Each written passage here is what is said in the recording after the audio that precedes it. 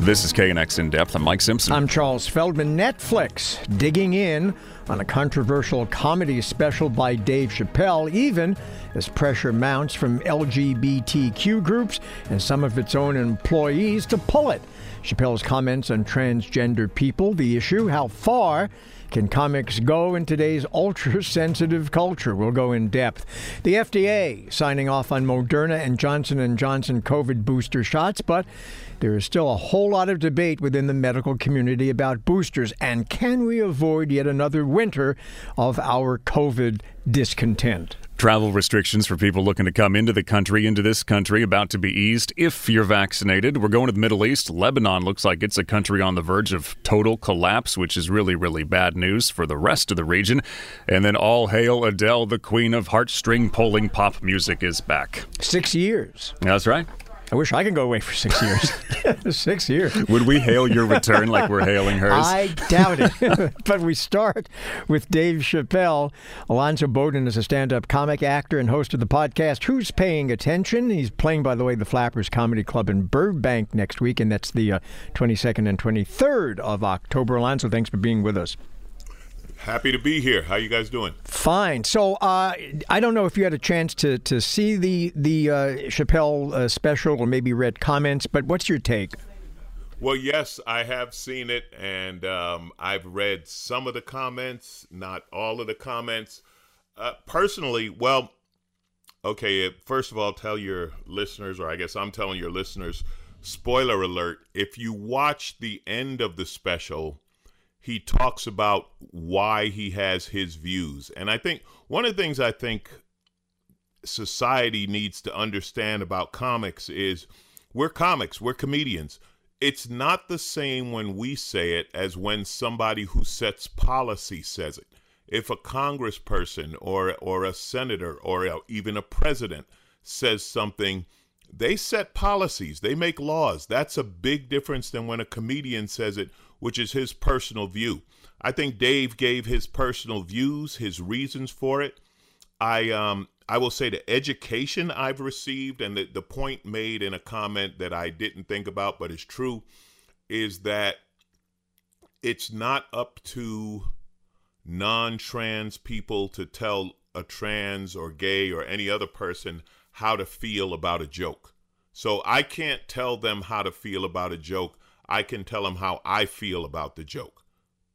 Is it funny in the way people know him to be funny, or is he doing a kind of thing on wokeness and jokes he's told that people have come after him for? And is that like the through line here? Well, you know, this is another issue, and this is all my opinion, of course, of what's happened with Dave Chappelle and how big he has become, okay? And the only person I can compare it to is George Carlin, when George Carlin was at the height of his fame. You move into the area of people look at you as a social commentator, right? And what put that kind of importance on what you say. Is he apologizing for the past? Again, I don't know. I think apology is too strong a word. I think he's revisiting it and saying it. Is he telling jokes about it? Absolutely. Absolutely. But not everything he says is a joke, right? So if he says 10 things, 5 of them might be funny, and then 5 of them might just be, this is my opinion. So do you think that employees, some employees anyway, of Netflix who are demanding that the show be pulled, they're threatening, I guess, to walk out, are they off base? Yeah, they are. And the reason I say that is because everyone's for free speech until someone says something that bothers them, right? And Right. Then it's suddenly, oh, you can't say that. You know, we're dealing with that in all aspects of our society, right? You look at the anti-vaxxers, right? I don't agree with their opinion. Do they have a right to say it? Yeah, they do. I don't like it, but they have a right to say it. Now, they don't have the right to block your entrance to a vaccine place, but they have a right to say that the vaccine's going to make you magnetic if that's what they want to say, right? Yeah. You're going to stick a spoon to your forehead, yeah. Yeah, you can, so he can say it to the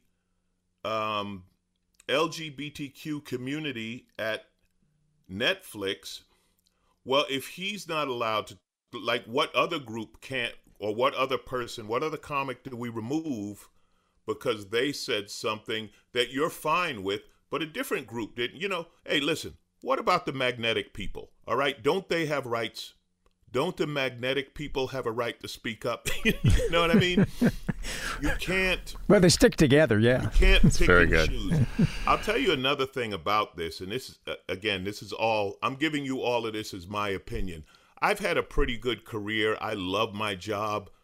Dave is the most famous comic in the world, worth hundreds of millions of dollars. So I don't know that my opinion is going to stop Dave from anything. So I like to qualify it with that. But as a society, look where we are today. It wasn't that long ago, 17 years ago, the debate was over gay marriage. And we actually, when I say we, the nation, was debating to make it illegal. You talk about discrimination, to make it illegal for a group of people to get married. And now we're at a point where a group of people are upset over a joke. So thankfully, we progressed in that sense, right? Dave's not going to get canceled over this. Lonzo Bowden, stand-up comic, actor, hosts the podcast Who's Paying Attention, and he's at Flappers in Burbank next weekend, 22nd, 23rd. Well, last winter, you remember last winter, ended up being the depths of our collective COVID nightmare. Here's the question: can we avoid another hellish winter ahead?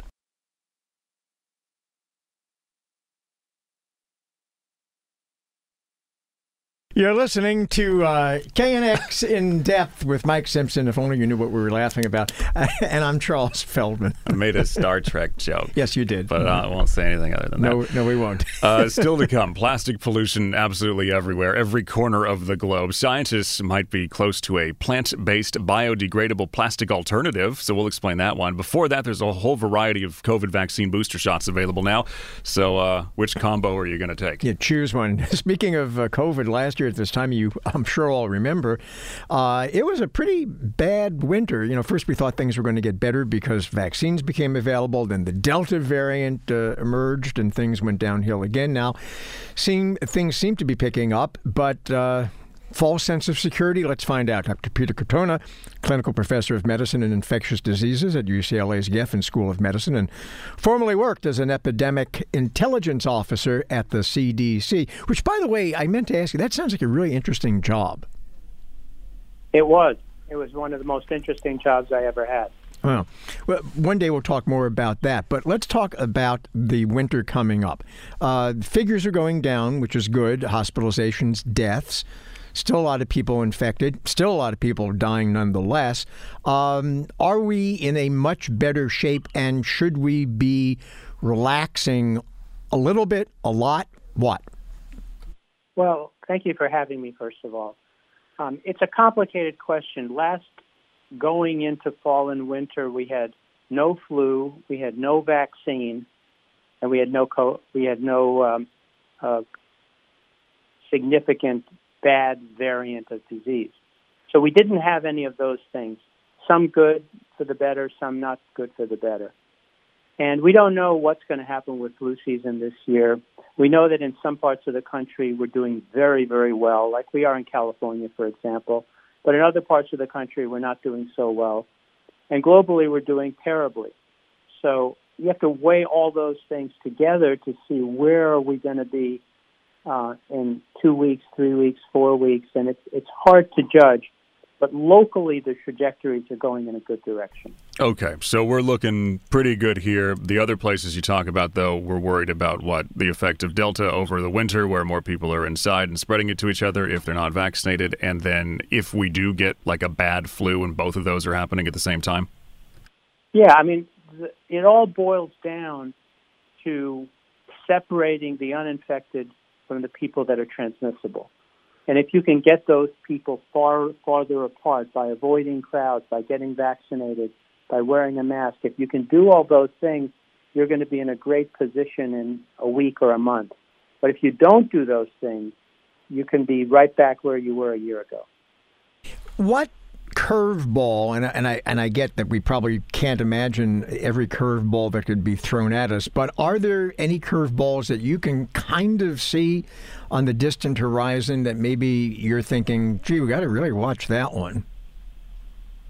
Well, variants are what's driving this. If we had the Wuhan initial variant that was around, we would have been in much better shape now than we are. So the question is, what variant will come next? Is it going to be a more nasty variant than Delta is, or is it going to be a very mild variant? There are historical precedents where outbreaks of coronavirus kind of they kind of did their thing, and then they became a very, very non-invasive kind of, cold-like situation, which we would be very happy with here. In terms of regulations and whether to relax and what the public health officials are talking about, we're seeing some of it in San Francisco, albeit mostly in like fully vaccinated settings. Do you think just kind of stick with what we're with right now through winter and then see how the spring looks? Or is there a reason to start taking some masks off if, vaccine rates are pretty high? It depends on where you are. If you're in a very, very low prevalence area, it may be okay to take masks off in certain situations. If you're in a very high prevalence area where hospitals are overwhelmed, emergency rooms are busy, it may not be such a good idea to take it off. So I think it's going to depend locally on where you are and what the situation there is. Dr. Peter Katona, clinical professor of medicine, infectious diseases at UCLA's Geffen School of Medicine. When was the last time you bumped into an international traveler? I guess when I traveled internationally. But because you went out of the country. Yes. But, don't ask me. Ask them. Yeah, but a while. Yeah, a while. Borders were closed. That's right. But that is now all going to change, provided one key thing.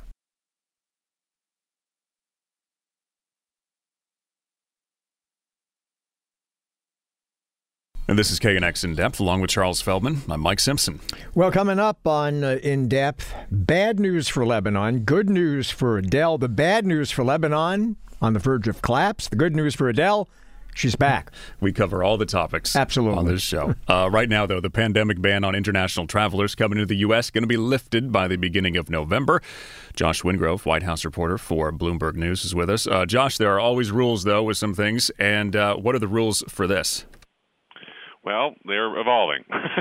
Short answer. I mean, previously, the U.S. has restricted travel based on where you're coming from, in particular Europe, India, China, Brazil, hotspots, in other words. If you're not an American, you can't fly directly to the U.S. from there, and you can't actually come at all if you've been in those places in the last previous 2 weeks. And what they're changing it to is a system based on the person rather than the region. So vaccinated people will be able to come regardless of their where they're coming from, so long as they can prove vaccination, so long as they give contact tracing information and have a negative test.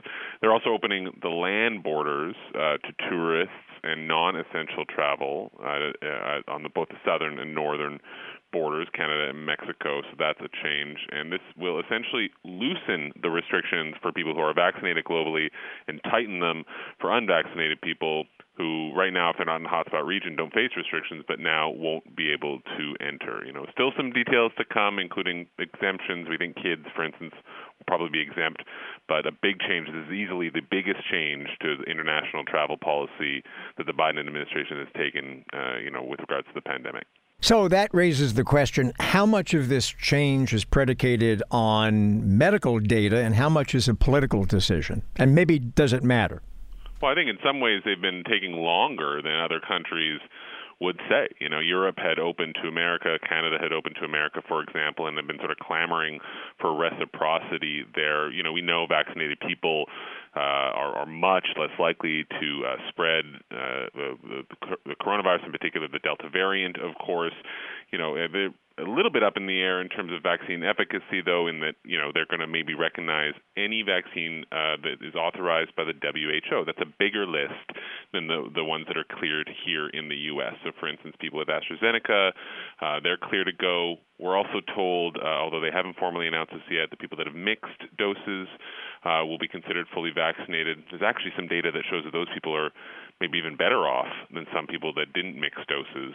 It's sort of evolving, but it's a moving target here. But what they're saying essentially is they're going to make sure that if you're flying into the U.S. and you're not a U.S. citizen, generally speaking, if you're a foreign national, you have to be vaccinated, and that is not the case right now. Is there anybody upset that there's no just straight testing procedure to get in, that you have to have that vaccine? Because some places you can go, and as long as you test, then okay, get on the plane, you're fine.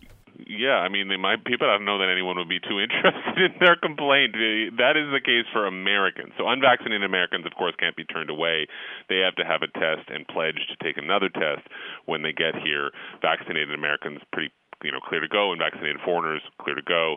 Unvaccinated foreigners, it's essentially a straight ban. So yeah, it's less stringent or less flexible, I guess, than some countries in Europe, for instance, that have said, if you can prove a test, you're good to go. But right now, there hasn't been a lot of blowback. On the contrary, it's being welcomed, in particular by airlines, even U.S. airlines. They make a lot of money on those transatlantic routes in particular, and they've been struggling, and so this is a welcome news for them. I'm curious about, we're going to talk a little bit later on the show about booster shots and whether you should get one and which one you get, but I'm curious on these travel, the lifting of these restrictions, does it take into account booster shots? Because it's getting more complicated than it was a month or two ago, where if you had 2 shots of say, the Pfizer or the Moderna, you were considered fully vaccinated. But what about with booster shots now? As of now, no, and there's a few reasons, I guess, that they would point to on that. Number one, as we know, we're only boosting Pfizer people right now. That could change. The hearing, ongoing this yesterday and today, the FDA advisory panel is looking at whether Moderna and Johnson & Johnson recipients will get a booster shot, and if so, in particular for those J&J folks, what shot they will get, a second J&J or whether something else. So, it's still up in the air. As far as the U.S. is concerned, though, still, even if you haven't got your booster, you're considered fully vaccinated. They suggest some people get boosters, in particular if you're 65 and up. If it's been 6 months and you got Pfizer, they say you should get a booster. If you're 18 to 64 and you have underlying health conditions, they say you should get a booster. And if you're 18 to 64 and you just work in a place that you might be exposed, they say you can get a booster, but they don't say you necessarily should. So they're sort of hedging it, and that's why they still think 2 shots is fully vaccinated, and that's why they will consider the same globally. But it's possible, certainly, that they will change that as we get more data. Anthony Fauci, of course, is the top COVID advisor for the president, has said he thinks that ultimately Moderna and Pfizer will settle at a 3-shot sort of full dose. And we thought it would be 2, and they think it'll be 3, as opposed to having to get a booster every year or so. Josh Wingrove, White House reporter for Bloomberg News. Josh, thanks. Well, we gave you a little taste of what's coming up because we're going to talk more about those COVID booster vaccines.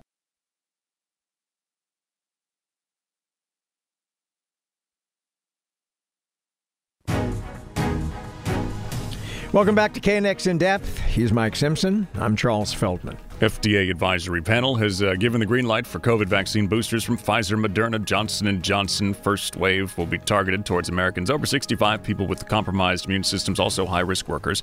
Question remains whether all of us will eventually need one of these.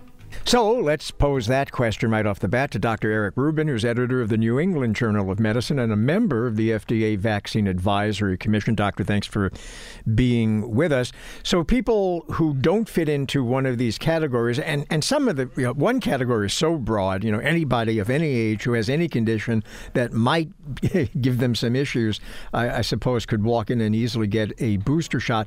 But the need for the boosters, if you're not 65 and older or don't have these comorbidities, is what? Well, I think it's a great question. And it's not entirely clear, which is part of the reason that it's not approved for everybody. It's clear that there's some advantage to people who are at high risk of developing severe disease, because there have been some breakthroughs. People are ending up hospitalized or ending up in the ICU. They're still relatively rare in vaccinated people, but if you're someone who falls into one of those groups that might get there, then it's probably a good idea. But for others, for many other people, it's not so clear that there's that much risk. It's still true that while these vaccines may not work as well during this time when this new viral variant, Delta, is circulating, they still do an awfully good job of protecting you against severe illness. Do you think there is a whole crowd of people out there, though, that is just so worried about even a breakthrough infection that's mild or moderate because it's become this really scary sounding thing that they just want a booster because they feel like they should get one? Oh, a lot of them have emailed me. And in fact, a lot of them have gone out and gotten boosters because this is an unusual time. You don't need a prescription to get a booster. And so people are going out and getting them. But I think the way to think about this is, how much benefit do you get? And is there any additional risk to getting another dose? The benefit we know is really worth it probably for people who are at high risk. And right now it's not so clear that it's that worth it for low risk individuals. And then the risk part of it, we're going to learn more and more about. So I think that the recommendations are going to change as we get more and more people vaccinated and we get an idea of if there's any additional worries about side effects. But even so-called high risk, isn't it kind of amorphous? I mean, everyone 60 or 65 and older is lumped into this one general category of high risk, but there are very healthy 65-year-olds and there are very healthy 90-year-olds. William Shatner just went into space and came back, and he looked fine. So even those so-called high risk groups seem to be ill-defined in some ways. You're totally right. And in fact, at the FDA hearing today, the representative of the FDA, Dr. Peter Marks, said that by some estimates, about half of people fall into the risk groups that are being described as high risk right now. So, in fact, it is pretty amorphous. But there are clear high risk groups. I think that if I were William Shatner's age, I wouldn't take a chance. I'd be in there in a second getting a vaccine. More importantly, if you're on chemotherapy, if you have an immune compromising condition, you should absolutely be getting the vaccine. And then as the risk decreases, it becomes less and less clear how important it is. Take me through what they're talking about when it comes to the Johnson & Johnson shot so far, because that's not even like on a 6-month timeline anymore. They've got it down shorter than that. So was this one always going to be like a 2-shot thing, and then they thought they'd get away with 1, but then that's not the case, and everybody's 2 or 3? We just end up that way? I kind of think you have it right. Remember that the FDA hasn't made a ruling yet, so we've just had a discussion at the advisory committee. So we'll have to wait to see what they say. But I think the evidence suggests that it would have made sense for this to be a 2-shot deal. And because of that, the vaccine works and it does help prevent severe disease, but it may not work quite as well as the mRNA vaccines. And an extra dose of this vaccine or another vaccine conceivably is probably going to be important for people. That's probably going to be for everybody, not just high-risk people. You mentioned in passing that as time goes by, we may learn more about potential side effects of booster shots. Which side effects in particular do you have concern about? So I think the major concerns are in much younger people who are at lower risk and who are at low risk of getting COVID-19, severe COVID-19, and are at risk for one particular side effect, inflammation of the heart, called myocarditis. And we don't really know how high that risk is. We have some estimates, and we don't know if a third dose of an mRNA vaccine is going to elevate that risk at all. But we're going to have the data because Israel, which is vaccinating vast numbers of people, essentially they'll give a third dose to everybody, at least for the Pfizer vaccine, the only one they use, we'll have an idea of how much risk there was even for young people, and we'll have that information pretty soon. Dr. Eric Rubin, editor of the New England Journal of Medicine, member of the FDA Vaccine Advisory Commission. Doctor, thanks. Coming up, we're watching what could be the collapse of Lebanon as a functioning country, and that would be really bad news for the entire Middle East.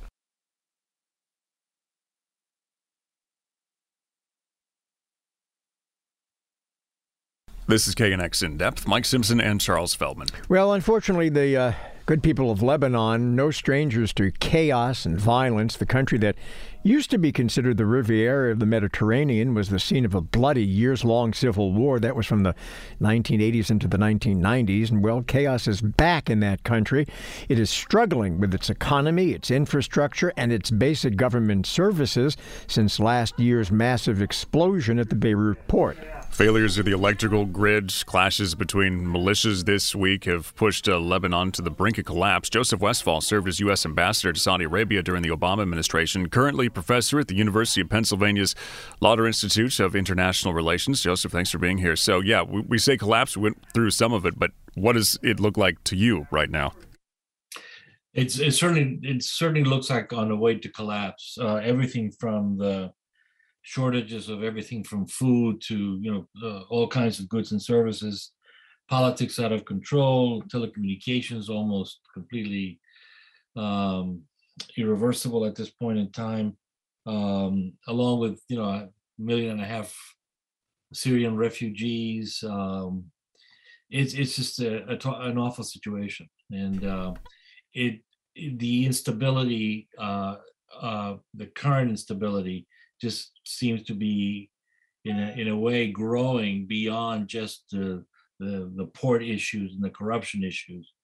Lebanon has a border with Israel, it's a large border with Syria. And I worry about a lot of other things. I worry about the long Mediterranean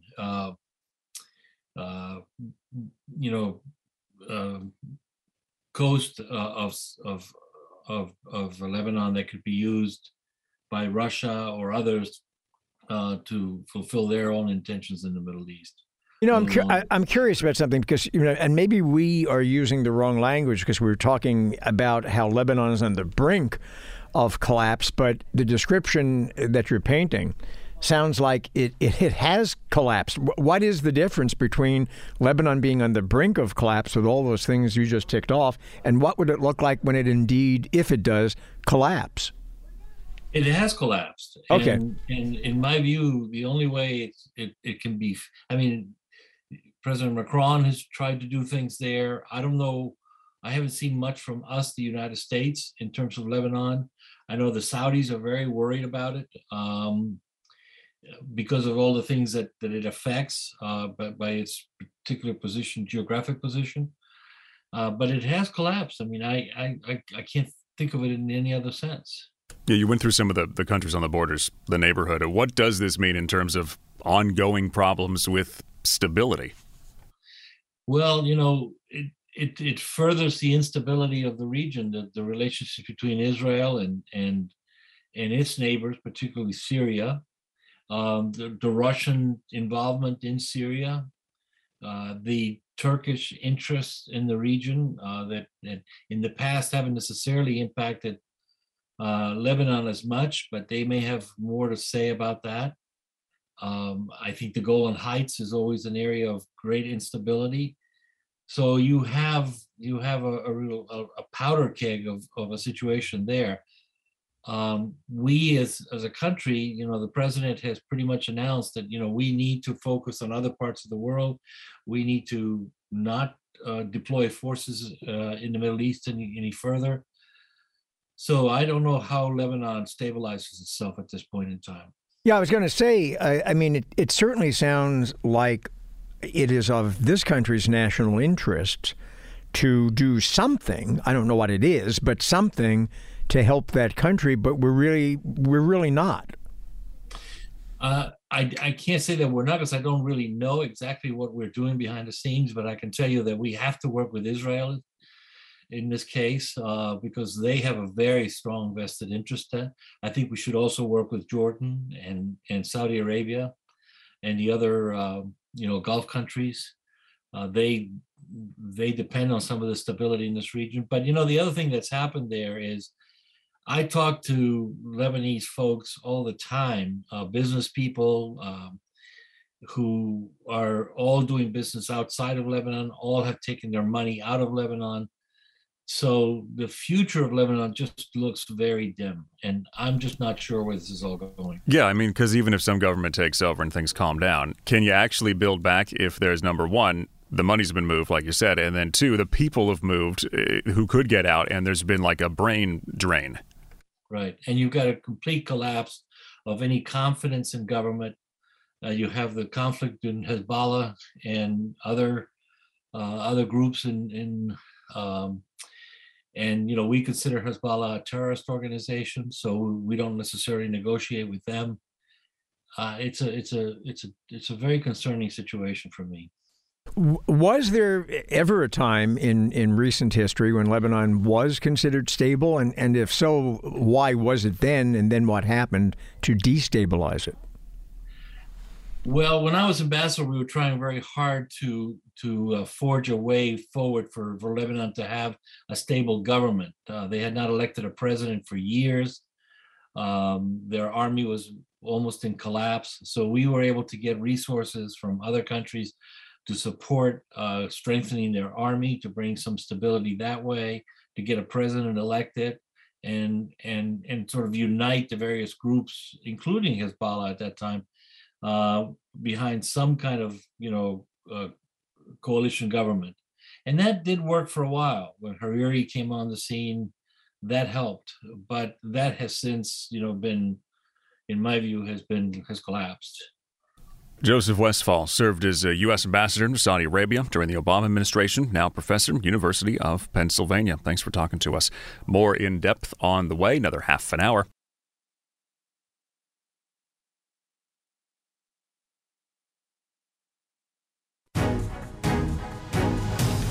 This is KNX In Depth. I'm Mike Simpson. I'm Charles Feldman. It turns out that plastic alternatives advertised as biodegradable might still end up wasting away in a landfill. If the raw materials are not sustainably sourced, these bioplastics could take years to fully break down. Luckily, there's a host of companies in the U.S. and Europe already using technology to try and solve some of these problems. With us now is Jessica Vieira, who's the Senior Director of Sustainability at Appeal. That's a company that sells a plant-based spray for produce that can replace single-use plastic wrappings for fruits and veggies. Jessica, thanks for being with us. So I don't understand. How does this... He was asking me, too. I was asking Mike during the commercial break. There's no bag? There's no bag. I'm used to a bag. How does this replace a bag? Sure, and thanks so much for having me. So Appeal is an edible plant-derived coating that's applied to fresh fruits and vegetables that extends the shelf life of produce. So it lasts up to 2 to 3 times longer. Really, the way the product works is the same way that a peel or skin on a fruit or vegetable works already. Scientists have really gone in and studied how the skin of a strawberry or the peel of a lemon really works.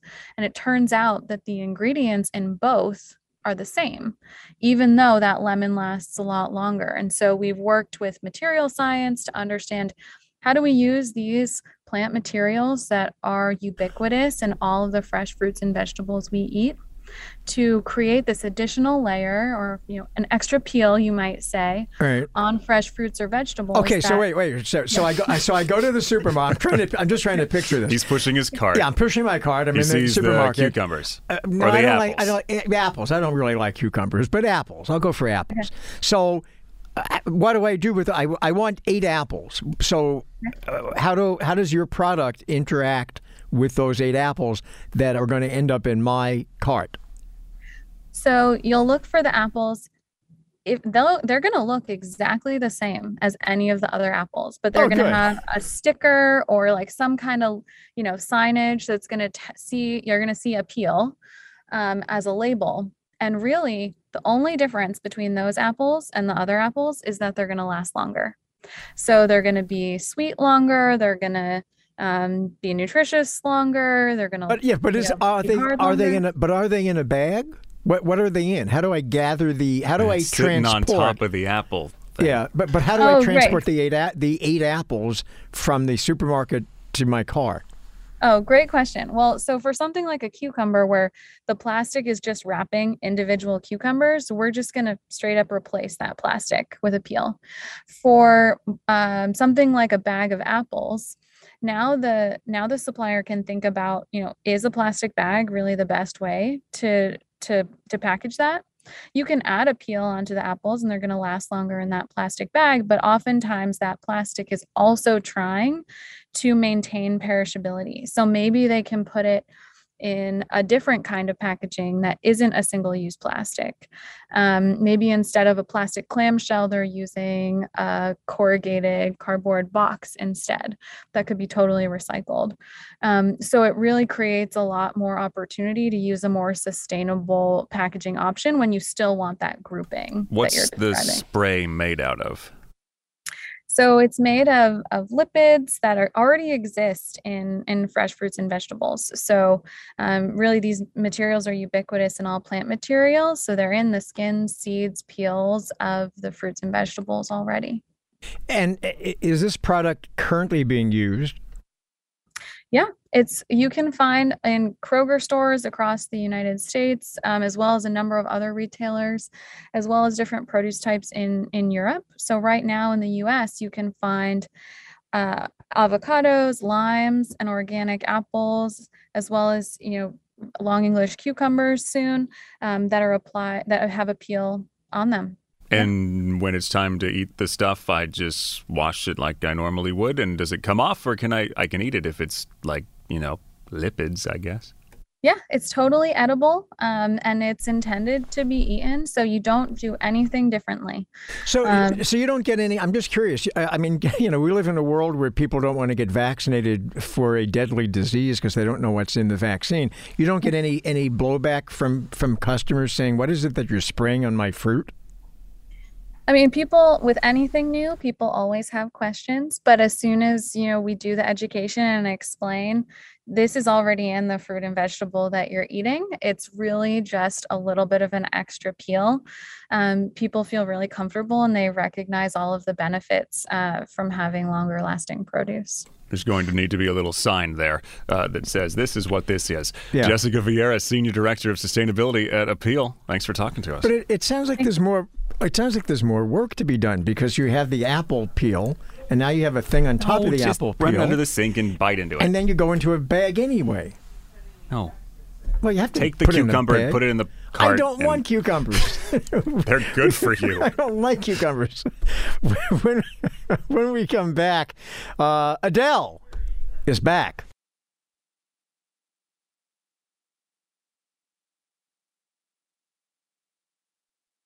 You're listening to KNX In Depth. Actually, you're listening to Adele. With Mike Simpson, I'm Charles Feldman. She's back. The new single, Easy On Me, dropped this morning, quickly became Spotify's most streamed song in a single day. It's a prelude to the new album, 30, promises to be the same powerhouse of emotional ballads that has made Adele fans among the most dedicated in all of music. Adele is promising to address what she describes as her inner turmoil in the new album. Melissa Ruggieri is the national music writer for USA Today. Thanks for being with us, Melissa. What is her inner turmoil? I think the thing about Adele is that she's so relatable to people because she's talking about this album is going to be about her divorce. She's talking about how her divorce upended the life of her young son. And so many people can relate to that type of situation, have gone through the same kind of thing. And she's so honest about everything too. And I think that's the thing that people can sniff out, the things that aren't really real. And Adele has been nothing if not authentic throughout her career, which when you think about it, she's been with us since 2008. It's kind of hard to believe that she's been around as long as she has. But from the very beginning, when you name your song or when you name your album after your age, and then you continue to name your albums following the trajectory as you're growing older, people automatically tap into that and kind of feel like, okay, I know where I was when I was 21. I know where I was when I was 25, when I was 30. And they want to kind of go on that same journey, I think. Yeah, even if the specifics of her story are unique to her, we all remember being either that age or having some relationship or having some problem and then trying to get through it. And then it takes everybody right on back. And what's really interesting is she's at that point in her career, or she's been at that point in her career, where she's beyond what you might consider relatable as far as the fact that, she's a gazillionaire. So yeah, she's global not the superstar. Yeah. Right. She's not the every woman that she was in the very beginning when Chasing Pavements came out about, a boyfriend she found out was cheating on her. And then everybody went, oh yeah, I've been through that. I know what that's like. She's so far beyond that. And then even going through her physical transformation and losing so much weight, women can look at that as inspirational as well. but now she also looks like a superstar. So even though she has lost maybe a few of those things that you would think would make her less relatable, I think the emotional impact that she has is still just so potent that it doesn't matter. But to your point, she can afford now to go into space. She could join everybody else going into space these days, right? But let me ask you this though, because she is an interesting performer in that every performer has people who really love them and people who don't, but she in particular has. I mean, I've heard and I've read comments from people who really just love everything she does, but I've also read people who really don't like her. In fact, Saturday Night Live, I think, did a pretty famous or infamous sketch that was poking fun at her. Why is that? It's funny. I was just talking to someone earlier today who said, I really don't like Adele that much because she always sings sad ballads. And I like my music to be upbeat. And I said, well, she's got Rolling in the Deep. And, I named a few other big hits that she's had that were upbeat. But they said, yeah, but even lyrically, she's still always talking about things, like heartbreak and, just being unhappy about certain things that have happened in her life and not necessarily this carefreeness that I guess some people are looking for. And I guess that's probably it, why she doesn't maybe appeal to everybody, that they might feel like she's a little bit mired in the melancholy a little bit too much. But on the other hand, you can look at it as melancholy or you can look at it as wistfulness. And it just depends on your perspective and maybe what you're going through in your own life and how you might relate to what it is that she's singing about. This song, what do you think? I read one review saying, okay, it comes with emotional punch, but also it's formulaic. It sounds like other Adele songs. So are we evolving here, or is this the point that she comes back every 5 years and jabs us with this? I will be perfectly honest. The song did not grab me the first time I listened to it. I thought it was a bit like Hello in the sense that it has no real chorus, but it still managed to catch my attention. Of course, you want to listen to her lyrics, and that's what I was really listening to. And I sort of felt the lyrics were a little bit, oh, I was young when this was happening, so go easy on me because it really wasn't my fault. And, almost like placing blame on somebody else. But then the more I listened to it, I will say that piano melody is absolutely gorgeous. And the thing about Adele that you always, that's always going to elevate her is that voice and that bridge, that's that final bridge of the song. I mean, just she soars on that. And she has, few contemporaries who can hit those kinds of notes with the ease that she seems to do it. And I think that's what is making the song so powerful and, why it has become the most streamed on Spotify in a day and stuff like that. And also just the anticipation. I think there's a faction of her fans who are going to, like you said earlier, are just going to love whatever it is that she put out. It could have just been Adele, reading her interview in British Vogue out loud. It's a new audio book. You touched on but you touched on an interesting point before, Melissa, in that she's changed, of course, as a person. She's not the same person. She's a much wealthier person. She's a superstar status. So do you think that the songs that when she was younger and not that superstar, which came across as being genuine, now might to some ears be manipulative? I think to some, that's absolutely a fair point to make. But on the other hand, I think since she has gone through a tumultuous time in her life, getting divorced and having a young child and talking about the effect on him, I think that is genuine. I mean, I think, she said that she wrote Easy on Me when she was first going through her separation and then didn't write any other songs for, 6 or 8 months afterward because she sort of felt like, okay, I got everything out that I needed to say in this one song. And then obviously she found other things to say since she has an album coming out next month. But I do think that that there are enough things that have gone on in her life in a public way that it doesn't feel too calculated. Of course, we haven't heard the rest of the album, so I can't make a full judgment on that. But as far as this particular song is concerned, I think it does come from a genuine place. And I do think that that's, again, why people kind of, automatically say, I get this, I feel this, I know what this is like. And, it's just so funny when you see these stories of women who, before they even listened to the song, were stocking up on wine and getting the tissue box out. and I'm not sure that that's how I would want to prepare to spend my evening because, a new Adele song, let's cry. Yeah, we're going to therapy tonight, everyone. Right, exactly. All right. But hey, she really does have a universal appeal. I'm sure you've heard the rumors that she's going to have a Vegas residency sometime next year, which I think is a perfect move for her because it allows her to stay put, just like Celine Dion did. And that trail has been set by people like Celine Dion and Elton John. And she's at that point in her career now that it's just the absolute perfect landing spot that let the people come to me kind of thing. All right. Melissa Ruggieri, national music writer for USA Today. Thanks. That's the show for this week. We'll be back Monday, 1 p.m.